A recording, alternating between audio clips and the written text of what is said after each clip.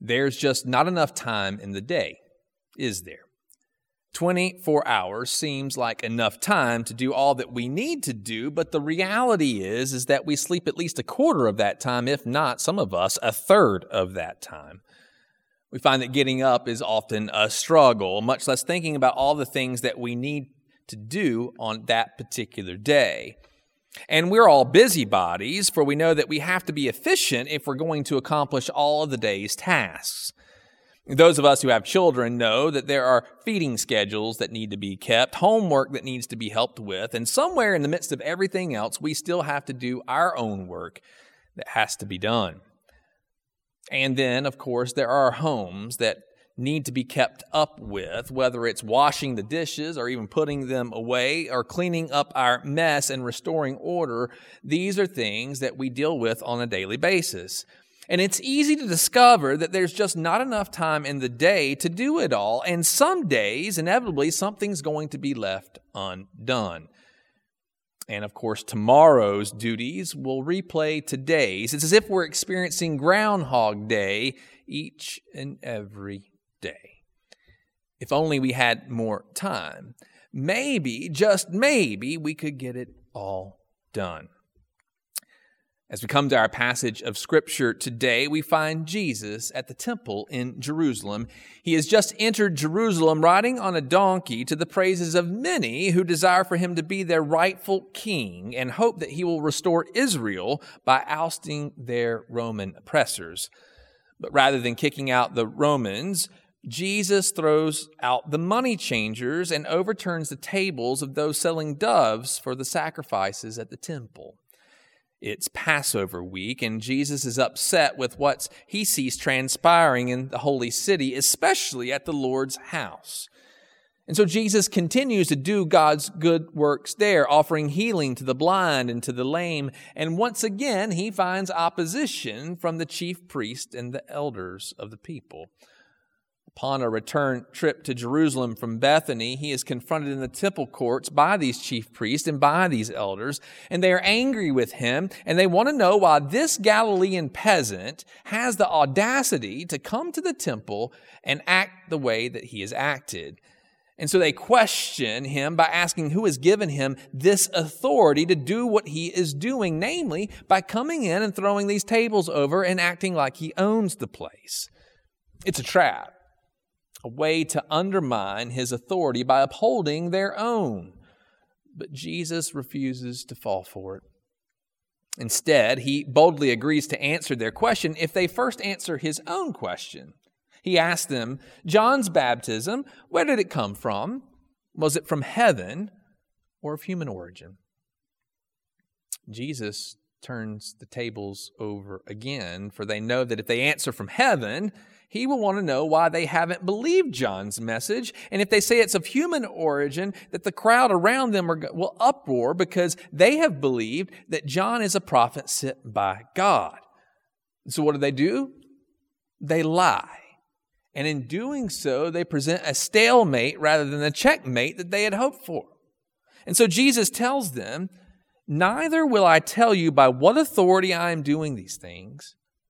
What do you think? There was a man who had 2 sons. He went to the first and said, Son, go and work today in the vineyard. I will not, he answered, but later he changed his mind and went. Then the father went to the other son and said the same thing. He answered, I will, sir, but he did not go. Which of the 2 did what his father wanted?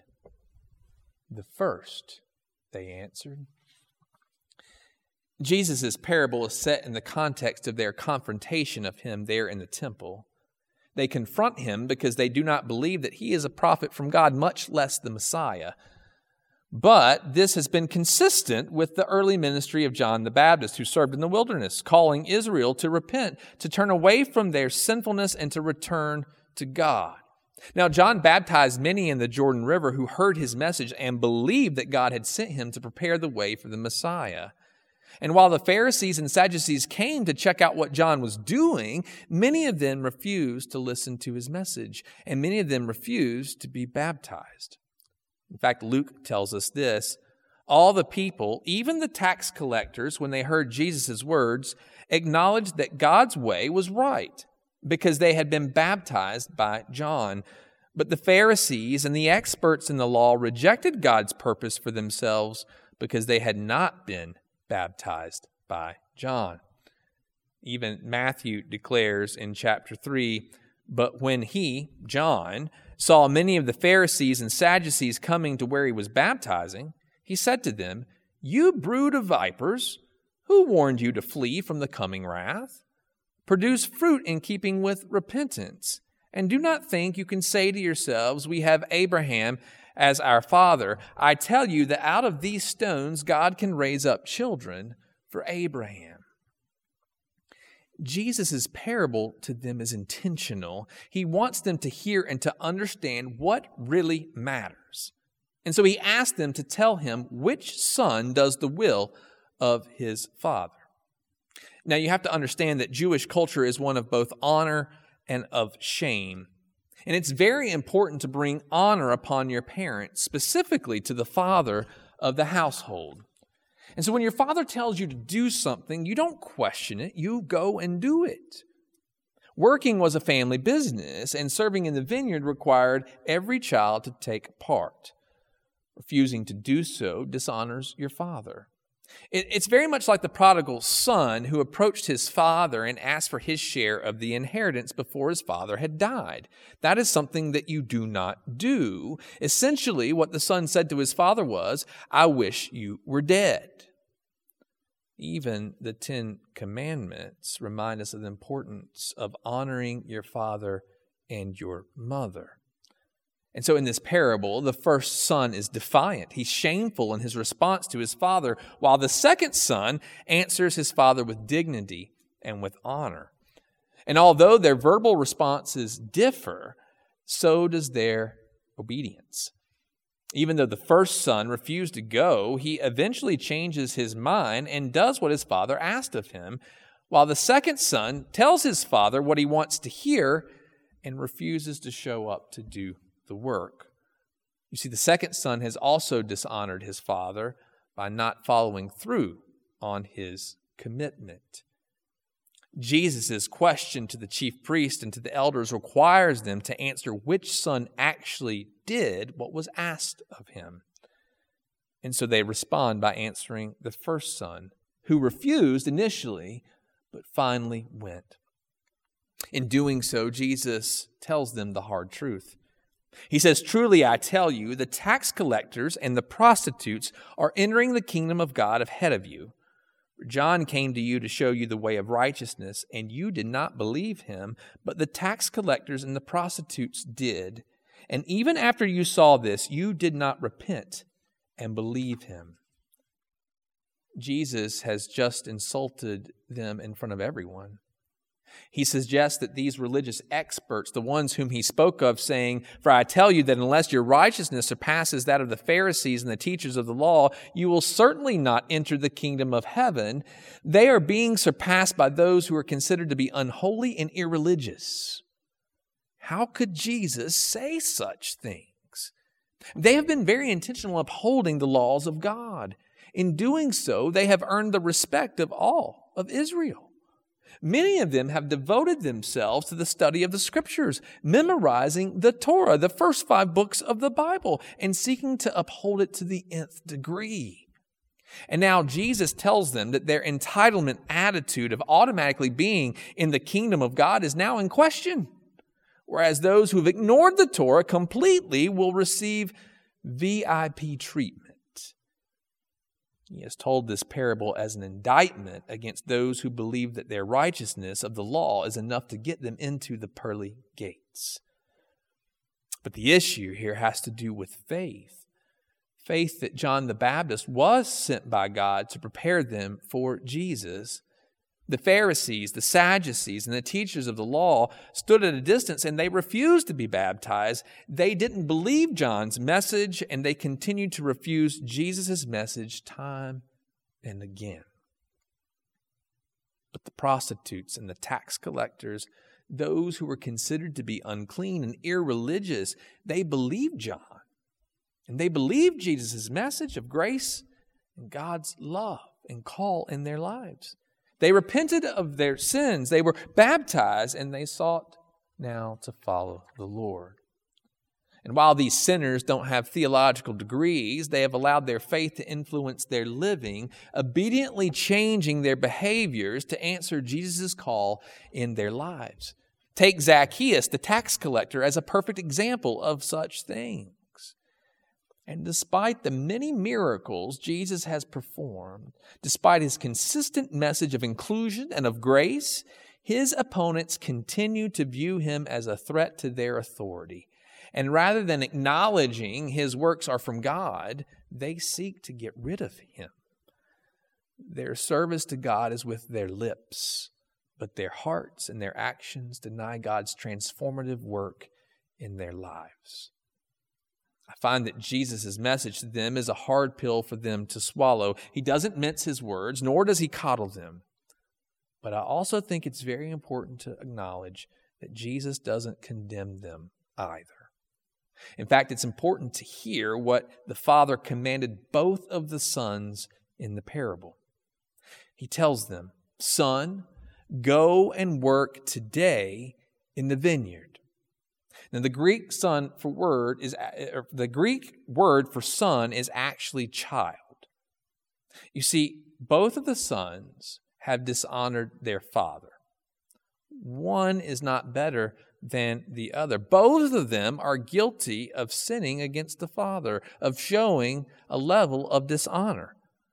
But the Father's command is for them to go and to work today. And this is important because today is a new day. And today means that it's not what happened yesterday or many years ago, what we consider to be the past. The truth is that all of us can look back at our past and we can see the numerous ways in which we've rebelled against God. We have intentionally ignored the Lord's words in Scripture more times than we can actually count. Like God's promise to Abraham to make his descendants as numerous as the stars in the sky or as numerous as the sand on the seashore, so have our sins been as numerous as the stars in the sky and the sand on the seashore. They defy God's call to do what is right and to walk in his ways. Today, we are called to repentance, to go and to work, to be obedient to the amazing grace of God that blots out all of our transgressions and calls us to live for him. In addition, today is a new day to actually change our ways. How many times have we told God that we'd follow him but failed to live up to our word? When Jesus calls us to follow him, we offer our lip service, but when it comes time to move, we make excuses for why we can't. Lord, first let me go and bury my father. Yet Jesus demands, follow me and let the dead bury their own dead. You see, today is the day to act, not tomorrow. In fact, there may not be a tomorrow. So often we say together, well, there's just not enough time in the day. And yet we hear Jesus' command to go and work today in the vineyard. But we put everything else first and leave this on the back burner only if there's enough time left over at the end of the day. But with Jesus, there's urgency in his message to the chief priest and to the elders, for they are running out of time. It's not that they are the bad son, for both sons stand equally guilty of not doing what they have been asked to do or what they should have done. The difference is that they think that their lip service, their lawful observance, is a substitute for the repentant faith that moves us into action. You see, it's ultimately not about tithing the right amount or showing up to church every Sunday or reading and even memorizing the Bible. Those are all good things. But the most important thing is allowing our trust and our faith in Jesus to move us into action. This means that we're called to follow him, to serve God as we care for one another, and to do the work of God, sharing God's amazing grace that restores brokenness in the world through God's forgiveness and reconciliation that only comes through Christ alone.